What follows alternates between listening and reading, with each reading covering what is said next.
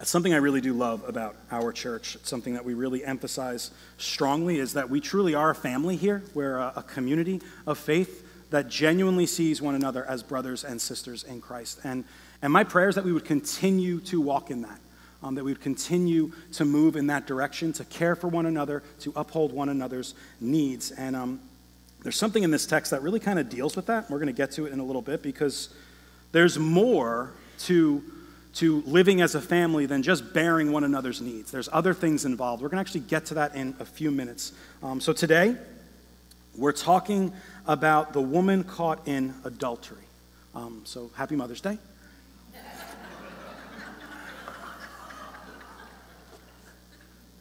Maybe I have to do a better job when mapping out my sermons, but this is where we find ourselves this morning, so we press on. Now, while adultery is a significant part of this passage, the bigger picture that we're going to be focusing on is one of grace, compassion, and the forgiveness we have in Christ. Grace, compassion, and the forgiveness we have in Christ. At the same time, similar to what we talked about last week, the words and actions of Jesus are going to confront and, by God's grace, challenge us in how we engage with the brokenness of the world around us and the brokenness within ourselves. What we, and by we, I'm referring to those of us who call ourselves Christians, what we need to constantly remind ourselves of is that God did not send his Son into the world to condemn the world, but that the world might be saved through him. So if that's why Jesus was sent, and we are to identify with him as the body of Christ, then we need to embody the same posture as we move toward those who have been labeled sinner. Also, similar to what we talked about last week, this story is another example of the older and younger brothers portrayed in the parable of the prodigal son. I think often what we do in passages like this is we very quickly identify with the victim of the scenario. But so often, I think we find ourselves in the position of being the oppressor in a situation like this. And so that's where we have to be careful. We're very quick to jump and identify with the one who needs the grace of forgiveness and safety when maybe we're the ones who are actually the oppressor in the situation. So bearing that in mind, my prayer is that both of us, the younger and older brothers here this morning, we got both of them in our midst, we do, and sometimes we embody both, even as a single person, that we would be challenged to see and embrace the beauty and wonder of God's love by receiving his kindness, a kindness that leads us into a life of repentance and faithfulness. So if you have your Bibles, turn with me to John chapter 7, verse 53, and we'll be working our way through chapter 8, verse 11 this morning. Now, before we jump in, there are a few preliminary items that we need to talk about regarding this passage. How many of you have a note in your Bibles following 752? Just raise your hand if you have a note in your Bible. All right. What does it say? Someone just shout it out. Say it again, Sue. Yes. The earliest manuscripts do not include 753 through 811. How many have that in their Bibles? Or a footnote at the bottom of your Bible? What that means is that the text found in our passage is probably not original to John's gospel.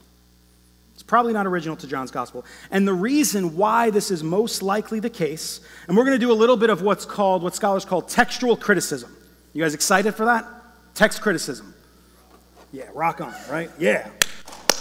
The reason why this is most likely the case is because these verses are present in most of the medieval Greek manuscripts, but they're absent from virtually all early Greek manuscripts of John dated before the 5th century. To further complicate things, all the earliest church fathers omit this passage when commenting on John. All of them. No Eastern church father cites this passage before the 10th century when dealing with this gospel. The passage itself actually shows up in 3 different places throughout church history. After John 7:3, after John 7:44, after John 21:25, and in a manuscript of Luke following chapter 21, verse 38. And finally, its style and vocabulary is unlike anything else we find in John's gospel. All that to say, most scholars agree that the passage before us is not an authentic part of John's gospel. At the same time, those scholars mostly agree that there is little reason to doubt that the event occurred. It has Jesus written all over it. In other words, what we have before us is historically reliable, even if it might not belong in the canon of Scripture. Right? You guys tracking with me so far? What is also important to note is that there's nothing about this passage that is contrary to the apostolic witness contained in our New Testament. In other words, this historically reliable event fits without strain into the life, work, and teachings of Christ and the writings of the New Testament. Now, for some of us, this sort of discussion might make us nervous. Maybe some of you are nervous right now. Maybe some of you are like, what is going on? What's happening? Maybe some of you have questions like, are there other parts of the Bible like this? Or does this sort of thing affect how we understand the inspiration and authority of the Bible? Can I trust the Bible I'm holding in my hands? And the answer to all those questions is yes. And now we need to get a little technical for a few minutes to explain what I mean, why yes is the answer to all those questions. Yes, there are other parts of the Bible like this. They're called variants. Right? They're called variants, and there are as many as 400,000 textual variants and as little as 200,000 in the New Testament. And of that enormous number, there are only two that involve more than one or two verses. This one and Mark chapter 16, verses 9 through 20. Those 200,000 to 400,000 variants have been found in Greek manuscripts along with Latin, Coptic, Syriac, etc. And according to one source, this averages out to about 16 variants per manuscript. You get nervous? I want you to get nervous. I want some disequilibrium here. I'm a teacher at heart.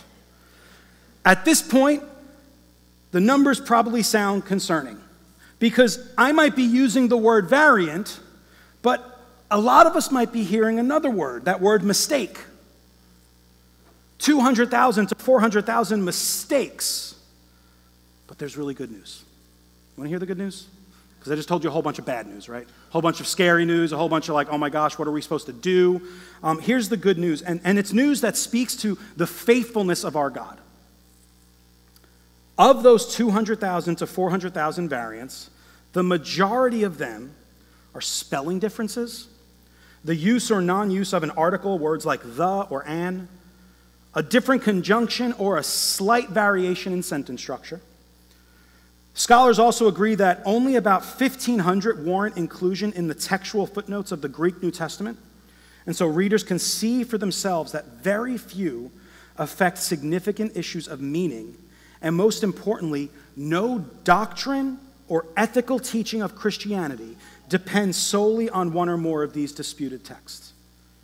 Which means that bottom line, we can 100% trust the Bibles we hold in our hands or scroll through on our phones. And that while we don't possess the original writings, because we don't have any original, they're called autographs. We don't have any of the original, we have copies. The consistency we see throughout Scripture and the history of hand-copied manuscripts means that we have access to the inspired and authoritative Word of God. We have access to it. We have access to it. The late R.C. Sproul says it like this, and I have a slide for this.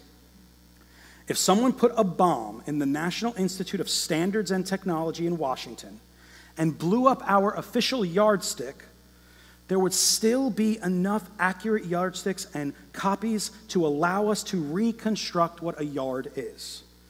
And we can do it with indiscernible variation. The same holds true for the text of Scripture. So that's good news. That's good news. So what's the point? God has faithfully preserved his word, and we have access to it because of the meticulous work of the saints throughout the course of church history.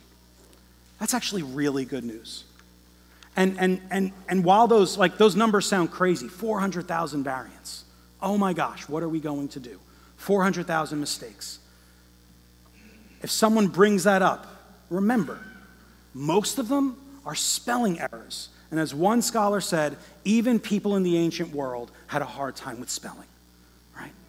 And so that's helpful for us to understand. And so that brings us to our passage. My goal this morning is to walk us through the text, to point out the truths that this passage teaches, and show how these truths are actually found all over our Bibles and in the life and teaching of Jesus. So we don't necessarily need to rely on John chapter 7, verses 53 through 8:11, even though it is a historically reliable passage, and it might even be a part of inspired scripture, but it certainly has been seen as such throughout the course of a good portion of church history. And so therefore we are going to look at it, but we're also going to see how the rest of Scripture supports what it's teaching. Does that make sense? We feel good? Anyone nervous and being like, John, you're crazy, I can't believe? Great. If you do, maybe you'll tell me later. Anyway, so let's jump in. Starting in verse 53, which most of your Bibles probably have it all under John chapter 8. It says this, as they went each to his own house. But Jesus went to the Mount of Olives. Early in the morning, he came again to the temple. All the people came to him, and he sat down, and he taught them. So it's hard to say who they is referring to. Some think it might be the religious leaders from the previous passage. Maybe it's Jesus' disciples. The point is that Jesus headed to the Mount of Olives, maybe to sleep for the night, maybe to spend time with his heavenly Father. We're not really sure. It doesn't exactly tell us what's going on there. And then it says that Jesus was up early, which is pretty typical of Jesus, and he was teaching at the temple. Now it seems that there's a significant crowd gathered around him. Notice that it says all the people came to him. He's probably teaching in the outer court, which is where most teachers would gather their students for instruction in the law. That's what took place in that particular area.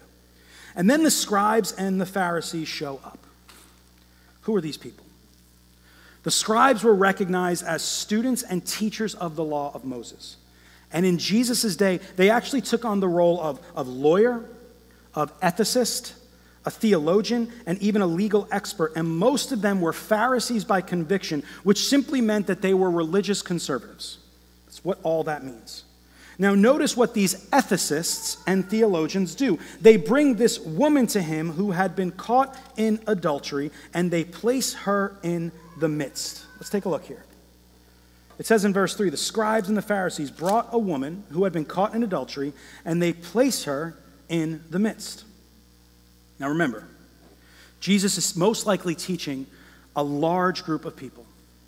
And this group of scribes and Pharisees, they drag this woman and place her into the middle of the crowd. Now try to imagine the scene. It's early in the morning. And the passage actually says in the next verse that the woman was caught in the act of adultery, like while it was happening. Okay? We can only imagine what she looks like at this moment. Probably disheveled, probably scared, most likely overwhelmed. And Jesus is in the middle of teaching, which makes this interruption feel very abrupt. It would be like if someone was dragged into the middle of our sanctuary while I was preaching and placed right there. All eyes would be on that situation. Those of you in the back would probably stand up to see what was going on. A lot of us would be put off by her appearance, especially after hearing the accusation. And then after hearing the words of verse 5, which I'll read to you, starting in verse 4, they said to him, "Teacher, this woman has been caught in the act of adultery. Now in the law of Moses commanded us to stone such a woman. So what do you say? If it were happening here, all eyes would be on me. Like, what are you going to do, John?" And now if it were me, and if anyone knows me, I'd be like, "Oh, dude, I gotta go. I got things to take care of." Now, because human nature hasn't changed much in the past 2,000 years, all eyes were most likely on Jesus. What's he going to do? A couple of things to observe. The scribes and the Pharisees, they're right. They are accurate. Stoning is the Old Testament prescribed punishment for an engaged or betrothed person who is sexually unfaithful to their fiancé. But the punishment is prescribed for both sexual partners. Now, the problem, if you haven't noticed, there's only one person on trial here. The question that keeps hitting me is, how on earth did they catch her in the act of adultery? It seems awfully convenient, possibly a setup. But this all clears up very quickly. Look at what it says in verse 6. This they said to test him, that they might have some charge to bring against him. Now, this is pretty standard behavior for Jesus' opponents.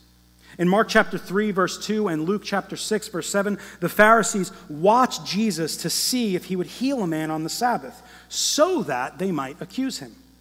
Later on in Mark chapter 10, the Pharisees go to Jesus to test him again by asking him his opinion on divorce. Their goal is to entrap him, to make him say or do something that will either discredit or incriminate him. I can't stress this enough. We can't be like these guys. We can't be like these guys. Something that we need to understand about this religious group of people is that they know their Bibles. Like, they know their Bibles better than anyone in this room. This group of scribes and Pharisees, they know their Bibles. They are thoroughly versed in the scriptures to the point that they probably have enormous portions memorized. Now, I'm not saying this is a bad thing. You should know your Bibles. You should read your Bibles. You should study your Bibles. But just because somebody knows their Bible, it doesn't mean they are spiritually mature. Okay? I want to say that again. Just because somebody knows their Bible, it does not mean they are spiritually mature. That is a massively important fact that we need to hear. Those of us who know our Bibles really well, and those of us who have been on the receiving end of those who know their Bible really well. Bible knowledge does not equal spiritual maturity. In fact, the Apostle Paul makes this pretty clear when he says in 1 Corinthians 13:2, if I have prophetic powers and understand all mysteries and all knowledge but have not love, I am nothing. And what is clear about the events unfolding before us is that these guys, they don't have any love. Like, they are absent of love. And while this woman is most likely guilty, there is not a single ounce of compassion, mercy, grace, or love being displayed. And the thing that is fueling them, because the reality is they couldn't care less about this woman. They couldn't care less about this woman. And the reason why we know that is because the text tells us why they came. To test Jesus, to trap Jesus, to get him in a prickly situation that he won't be able to get out of. And why? Because they hate him. They hate him. Remember what Jesus said just a few verses earlier. The world hates me because I testify about it, that its works are evil. And what we saw last week is that Jesus, without hesitation, he's lumped all these guys into the category of the world. And so we know that these guys are not particularly fond of Jesus.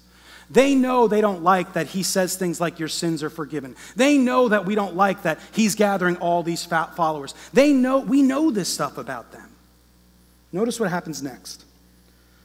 Verse 6b, Jesus bent down and wrote with his finger on the ground. And as they continued to ask him, he stood up and said to them.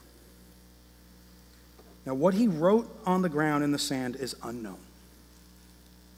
We have no idea. There's been all sorts of hypotheses about what that might have been. I lean toward the idea that he was stalling.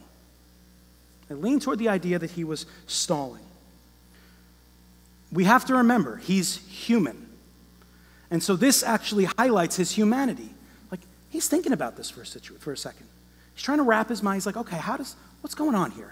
How can I operate? How can I function here? Maybe he's having a conversation with his Father, because if you remember that Jesus only does what the Father tells him to do.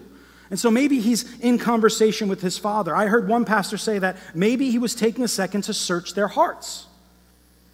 It seems that there was a little bit of time that transpired because the text also says that they continued to ask him. Like, so he's on the ground, he's doing his thing, and they're like, what do you say, Jesus? Come on, Jesus. Like similar to when you tell your child, like, hey, we're going to do that later, and then they keep asking over and over and over and over and over and over again. That's what like they're acting like children. They're acting like children. And I love children, but adults should not act like children. And that's what's happening here. They were growing impatient. But maybe that's exactly what Jesus wanted them to do. Maybe he wanted them to sweat because he knew something about them. Maybe he knew that there was some guilt in them. Like when you stare at your child after asking them who ate the last cookie, and you just wait. You just wait for them to incriminate themselves. Look at what he says in verse 7b, the second half of verse 7. Let him who is without sin among you be the first to throw a stone at her. So you see, Jesus knows the Bible too. He references both Deuteronomy 13:9 and 17:7, passages that teach that the witnesses of a crime must be the first to throw the stones, and they must not be participants in the crime itself. Now, what this doesn't mean, this is important. This doesn't mean that one must be morally perfect to hold others accountable for their sin. But it does mean that you probably shouldn't be a participant in the very thing you're trying to punish. This could mean a few things. It could mean that Jesus knew that this entire thing was a setup and that the scribes and Pharisees were actually involved in it. It could also mean that the man involved was with this woman, was standing right there in the group, maybe. Could mean both. Whatever the case, after Jesus speaks those words and kneels down again, the text says they went away one by one, beginning with the older ones.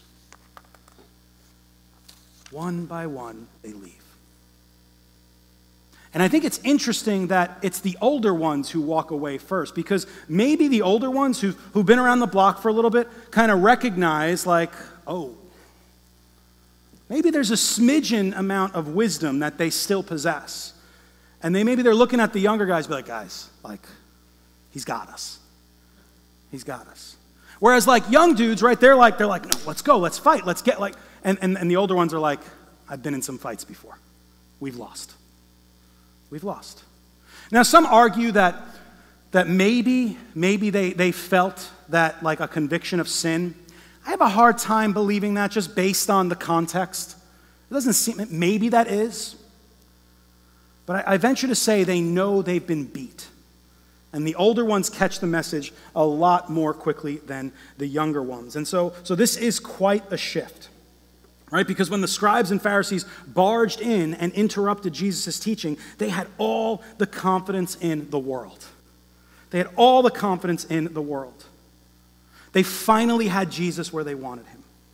He could either deny the law of Moses, or he could deny this whole compassion and mercy thing he'd been practicing and preaching for the last couple of years. Either way, he would have been either discredited or he would have been held accountable by Rome if he chose to have her stoned, right? If he said, yes, stone her, let's get it done, right? Not only would he have not been the compassionate and merciful individual that he claimed and practiced throughout his ministry, but he'd also be stepping on the toes of Rome. No one can decide to execute a person except the powers that be, which were Rome. And so the Pharisees and the scribes, they have him right where they want him.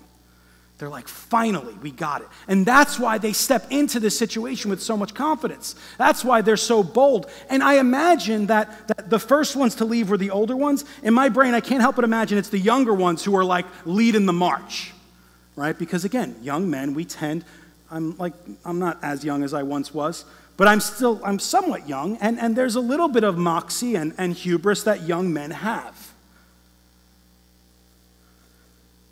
Either way,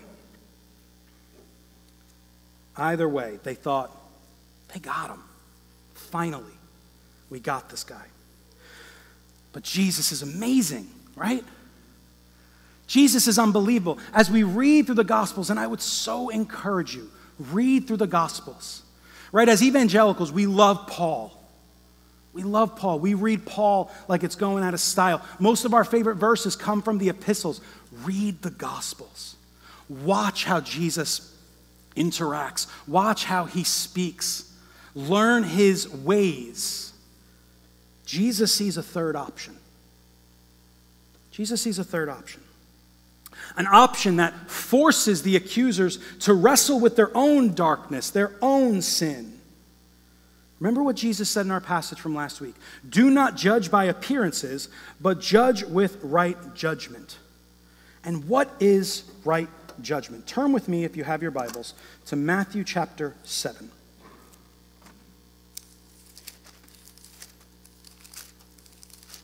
It's toward the beginning of the New Testament.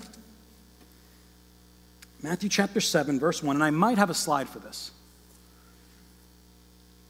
Now Jesus is in the midst of what is referred to as the Sermon on the Mount. This is his teaching on what life in the kingdom looks like. And he says this in chapter 7, verse 1. He says, "Judge not, that you be not judged. For with the judgment you pronounce, you will be judged, and with the measure you use, it will be measured to you. Why do you see the speck that is in your brother's eye, but do not notice the log that is in your own eye? Or how can you say to your brother, 'Let me take the speck out of your eye,' when there is the log in your own eye, you hypocrite? First take the log out of your own eye, and then you will see clearly to take the speck out of your brother's eye." Now there's some comedy going on here, because the visual that we're supposed to get is a guy that has a log in his eye. Right? That's not normal. That's not something that you would see every day. Right? That's the visual that's trying to be communicated. And this person with the log in their eye is doing everything they can. And you can imagine if there's a log in your eye, you might not see as clearly as you would without a log in your eye. And this individual is trying to get a speck, like something small, like if you have something in your eye and you're kind of like, and you go to the water, or like in high school, you had the eye wash station in the science room that some kids would get in trouble with, right? And that's how, no one did that? Just me, sorry, Brian. I was the guy, I'm sorry.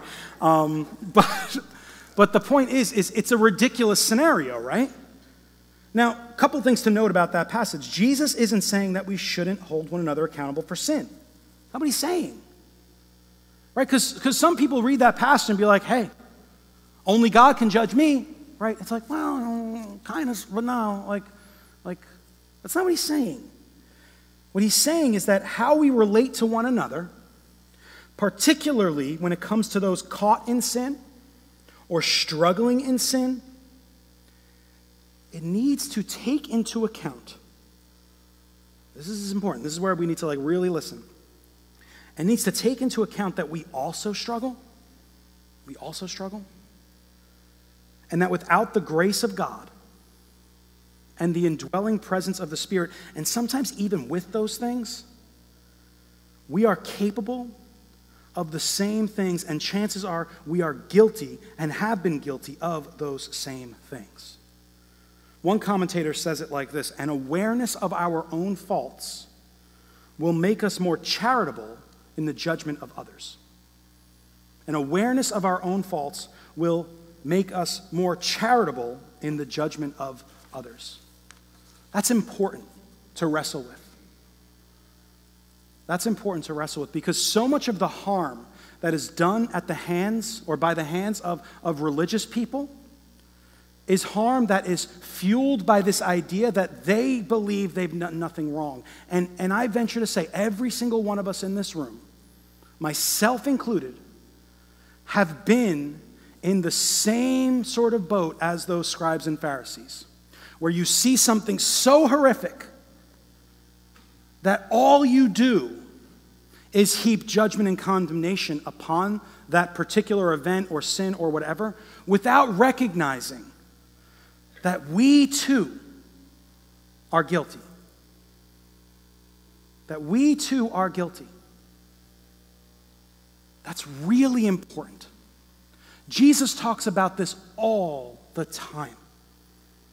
And see, the struggle for so many of us is to take that third option, the option that recognizes that our sin played just as much of a role in nailing Jesus to the cross as those we would label as some of the worst offenders. Catch that? That our sin played just as much of a role in nailing Jesus to the cross as those we would label as some of the worst offenders. Now, I'm reminded of the story from Luke chapter 7. Jesus had been invited to eat at a Pharisee's home. This Pharisee's name was Simon. And while they were there, a woman whom the text labels as a sinner showed up. Now, we don't know what kind of sin she was involved in. Some people hypothesize that maybe she was a prostitute. We really don't know. Maybe, just like the group of scribes and Pharisees here in John 7, maybe she barged in. Right? Jesus is having dinner. It says the text says that they were seated at table. They were having a meal, they were talking, and all of a sudden this woman shows up. Now, how households were in the ancient world, like there weren't too many locked doors. Everything was pretty public. You were able to kind of walk in and out of people's homes. Beggars would come into people's homes. Like that's how the ancient world functioned. And so this woman, she barges in. Only upon entering, she doesn't bring with her accusations and demands, but rather gratitude, humility, and sorrow over her own sin. I actually want to go to the passage. It's in Luke chapter 7 because it's so beautiful. It says, one of the Pharisees, in verse 36 of chapter 7, one of the Pharisees asked him to eat with him, and he went into the Pharisee's house and took his place at the table. And behold, a woman of the city who was a sinner, when she learned that he was reclining at table in the Pharisee's house, so they're sitting down to eat, she brought an alabaster flask of ointment, and standing behind him at his feet, weeping, she began to wet his feet with her tears and wiped them with the hair of her head and kissed his feet and anointed them with the ointment. There's some humility. Like, humility is so positive sounding. She looks like a fool, right? It is a positive thing, but she's acting like a fool here. Now, when the Pharisee who had invited him saw this, he said to himself, if this man were a prophet, like this guy, he would have known who and what sort of woman this is who is touching him. She's a sinner. And Jesus answered him. Yes, check that out. The Pharisee says to himself, right? Maybe he's thinking or maybe he's speaking quietly, and Jesus answered him. Right? It's like, whoa, that's just a cool little note to note. And Jesus answered him, said to him, Simon, I have something to say to you. And he answered, say it, teacher. A certain moneylender, I didn't plan on reading this whole thing, but I think it's worth it. A certain moneylender had two debtors. One owed 500 denarii and the other 50. When they could not pay, he canceled the debt of both. Now, which of them will love him more? Simon answered, the one, I suppose, for whom he canceled the larger debt. That makes sense, right? If someone forgives you like $1 and says like, hey, don't worry about that $1, you're like, oh, cool, right, I'll get you next time. Or if someone says like, hey, I know like the mortgage you owe, don't worry about it. It's like, whoa, this feels like a bigger deal. The one, I suppose, for whom he canceled the larger debt, verse 43. And he said to him, you have judged rightly. Then turning toward the woman, he said to Simon, you see this woman? I entered your house. You gave me no water for my feet, but she has wet my feet with her tears and wiped them with her hair. You gave me no kiss, but from the time I came in, she has not ceased to kiss my feet. You did not anoint my head with oil, but she has anointed my feet with ointment. Therefore, I tell you, her sins, which are many, are forgiven, because she loved much. But he who is forgiven loves little. And he said to her, your sins are forgiven. Then those who were at the table, they said, and they began to say among themselves, who is this who even forgives sins? And he said to the woman, your faith has saved you. Go in peace. I tell you, her sins, which are many, are forgiven. Therefore she loved much. But he who is forgiven little loves little. Until we recognize what we've been forgiven of and saved from, we will be incapable of judging rightly, and we will be unable to love the broken. But the more heartbreaking thing, more than both of those, is that if we have not been able to recognize what we've been forgiven of and saved from, we will be incapable of loving God and basking in the glory of his grace and forgiveness. We won't be able to do it. This woman comes in, barges in, with gratitude, humility, and sorrow over her sin, which when mixed together, they make up the ingredients of that spirit and truth worship we read about in John 4. Gratitude, humility, and sorrow for sin, those are the ingredients for worship. Those are the ingredients that enable us to come before a holy God and love him with all of our heart, with all of our strength, and to love our neighbor as ourselves. If we don't have those things, then we don't believe we actually need a Savior. We might pay lip service to a Savior, but we don't actually believe it. And therefore, what ends up happening is that we look at all the sinners that we come in contact with, and we're like that Pharisee who looks over at the sinner and says, I'm so glad I'm not like her. I'm so glad I'm not like that guy. Right? And we've done that. We've done it. We all do it. I've been preaching to myself all week about this. And this has been a weird week for me. Like, just, to be honest, like one of those weeks where I've kind of like been wrestling in my own head and in my own heart and having to wrestle through this passage. Like we need to wrap our minds around this. That until we recognize that we are sinners and that our sin is just as much responsible for nailing Jesus to the cross, if we don't get that, we can't love God. We can't love God. That's what Jesus teaches. And we don't just see it in this passage that may or may not be included in the canon, right? We see it all over the Bible. And that's why they went away one by one, beginning with the older ones. Because those who claimed to speak on behalf of God had no real desire or love for him. They couldn't. Because in their hearts and minds, they didn't believe that they actually needed him. That's what pride does. That's what this belief of superiority does. It actually makes us believe that we don't need God. And we'll never actually articulate that out loud. But you've heard it, like we tell our kids, actions speak louder than words. How do we engage the broken? How do we engage sinners? How do we engage the world that is struggling right now? Is it hatred? Is it condemnation? Or is it compassion? Is it heartbreak? Is it love? Our hearts should be aching for what we see taking place in the world right now. Aching. Not condemning.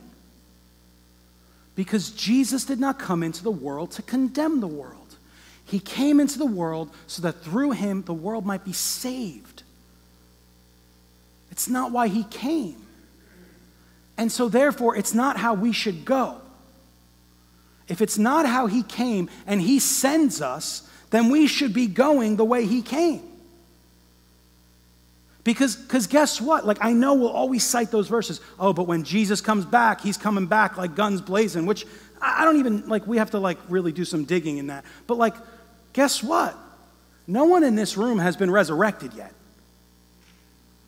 And so if we're following the pattern of Jesus, which we're called to do, we've yet to arrive at resurrection. We are going to return with Christ to judge. That's true. The Bible talks about that. But that's somewhere out there. That's not here. That's the way he came is the way he calls us to go. That's just what our Bible teaches us. And then after they went away, Jesus was left alone with the woman standing before him. To quickly situate ourselves, it's very possible and even probable that the initial crowd, the ones whom Jesus was teaching, that they were still there. Very possible. But the accusers had vanished. Now Jesus is still kneeling on the ground, right? Because he stood up at one point and he's kneeling again. There's a calmness to how Jesus approaches these sorts of situations. Just to kind of, little sidebar for a moment. situations that would leave most of our hearts pounding. He's very calm. He's thinking, he's probably praying. But then the text says that Jesus stood up. This is the second time he stands up. The first time was to address the accusers, and now he addresses the accused. And look at what he says. Woman, where are they? Has no one condemned you? In other words, was there not one among them righteous enough to pronounce and carry out a death sentence over you? Her response, I guess not. And then Jesus says this. He says, neither do I condemn you. Go and from now on sin no more. Now, knowing what we know about who Jesus is, we can understand this response like this. I am righteous enough to pronounce and carry out a death sentence over you. But I'm not going to. Instead, the death sentence that you deserve, in just a short while, I'm going to take it upon myself. What you need to understand is that your sin, it does matter. It does matter. And while I'm willing to forgive you, that forgiveness has a cost. Because forgiveness always has a cost. Even in our interpersonal relationships, forgiveness always has a cost. It's why when you've been sinned against in a grievous sort of way, a simple I'm sorry, oh, okay, yeah, I forgive you, but I might need a little time. Right? I might need a little time. Because there needs to be, faithfulness in keeping with repentance, right? Like there needs to be a life lived that demonstrates oh, okay. Like when you said that and I believed you, even though I might not have trusted you, you meant it. Right? And so forgiveness at the horizontal level, right? Sometimes it takes time. And that's actually okay to sidebar again. And so if you've been in a situation where you have been just treated horrifically and someone says to you, well, I asked for your forgiveness, so you need to, it's like, you're allowed to say, yeah, no, I forgive you, but I need some time. You're allowed to say that. And if someone says you're not allowed to say that because Jesus forgives me, it's like, okay, cool, but I need some time. That's allowed. But getting back to this, right, how we might understand this is what we need to understand is that sin, it does matter. And while Jesus might be willing to forgive us, that forgiveness has a cost. And the cost is the body and blood of Christ broken and shed for us, so that we can be changed and move forward in a life of self-sacrificial love for both God and every single person and community we come in contact with. See, Redeemer Fellowship, what we have to wrap our minds around, we are the woman caught in adultery. We're also the scribes and the Pharisees who dragged her out into the middle of the temple courts. We're the sinful woman from Luke 7, and we are also the Pharisee passing judgment upon her. We are both the older and younger brother in the parable of the prodigal son. And we are the religious leaders, Pilate, and the crowds of people demanding that our Lord be crucified instead of a known criminal. And we will remain all of those people unless we allow the grace, mercy, and love of God to shine a light into all of that darkness that we have. Every bit of it has to be brought into the light. Every lustful thought, every word of judgment we speak against those we think of as less than, every mocking word we utter against our enemies, political, ideological, whatever, every ounce of prejudice or racism that we harbor against those who aren't like us, every harsh word we speak to our spouses, our children, our co-workers, all of the weapons we borrow and steal from the enemy to fight what we might consider a holy war against culture, all of it. God wants all of it. And what we'll find when we lay ourselves naked before God, disheveled, scared, overwhelmed, just like this woman, this guilty woman, the words that Jesus will speak over us are, "Neither do I condemn you." Why? Because there is no condemnation for those who are in Christ Jesus. But there are three key words in that verse that we all love to quote from Romans 8. There is no condemnation for those who are in Christ Jesus. Another way to say that might be, go and from now on sin no more. My old pastor says it like this: salvation is followed by discipleship. Salvation is followed by discipleship. What Jesus, and this is beautiful, this is so beautiful. What Jesus is communicating to this woman is that who she was is no longer who she is. Who she was is no longer who she is. She used to be an adulteress, but now she's forgiven. She used to be a saint, a sinner, but now she's a saint. She used to be an orphan, but now she's an adopted child of God. Her story has been rewritten and redeemed, and now she can finally live the life she was always meant to live, in fellowship with God, loving Him and loving neighbor. This is not a call to perfection. It can't be, because we can't manage that. That's not something we're able to do. But rather, it is a call to a Spirit-produced, grace-filled, and blood-bought faithfulness. And part of that faithfulness is recognizing that the old man still shows up sometimes. The old man still shows up sometimes. Part of that faithfulness is continuing to confess and repent of our sin. And what happens when we do that? What happens when we do that, especially in a community of faith that isn't scared to speak God's forgiveness over people, even when we hear about those really bad sins, like the really bad ones, and everyone's got like a slideshow going on in their head of all the really bad sins, right? A list. What happens is that we are freed from playing a game called Christianity, and we start having genuine encounters with Almighty God.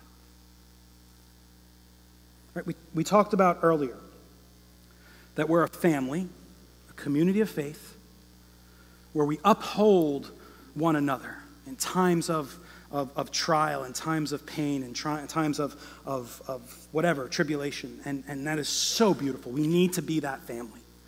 We need to be that family. We also need to be the family that when sin enters into this body, and it will and it has, that we need to move towards the broken. We need to be able to hear about their brokenness, their sin, and respond in grace. Now, trust might take a few minutes to follow. A few days, few weeks, few months, few years even, depending on the gravity of the sin. But we need to be able to handle it. We have to be able to handle it. You know why? Because we are just as guilty. Our sin nailed Jesus onto a cross. This is not easy. It's not. It's not. And we are to keep an eye and make sure that people who repent of sin, that they're living a life of faithfulness and repentance, bearing, the fruits of repentance. I always forget the exact wording of that passage. Holding one another accountable, absolutely. But receiving them. Receiving them. We can't be scared of it. We can't think we're better than it. And let's be honest, we all think we're better than something. We do. We think that. But the only reason why we can boast in anything is because of Jesus. That's our only boast. Paul says that. He says, I boast in nothing but Jesus Christ and him crucified. That's the boast. That's the brag. That's the thing we celebrate. We don't say, also, like all this other really righteous, good stuff I've done. No, our boasting is in Christ. And if our boasting is in Christ, then we will have eyes to see, and we will not be put off by brokenness and sin. It might take a minute, and that's okay, but we need to continually go back to the table, right? Which is the reminder of the body and blood broken and shed for us. It's why we do it every week. Because there can't be a week that goes by that we don't recognize that we desperately need the grace and mercy and compassion of Almighty God. There can't be a week, there can't be a day that goes by. I said this last week. The gospel is not just for the newly converted. The gospel is for every single minute, day, month, year of our lives. We live by the gospel.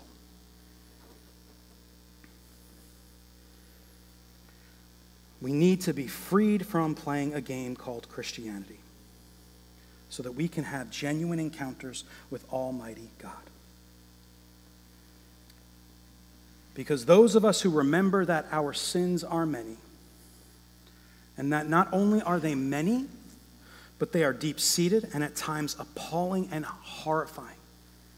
The sort of forgiveness that covers that stuff, that's the sort of forgiveness that produces a love for God and neighbor that will shake the foundations of all of creation.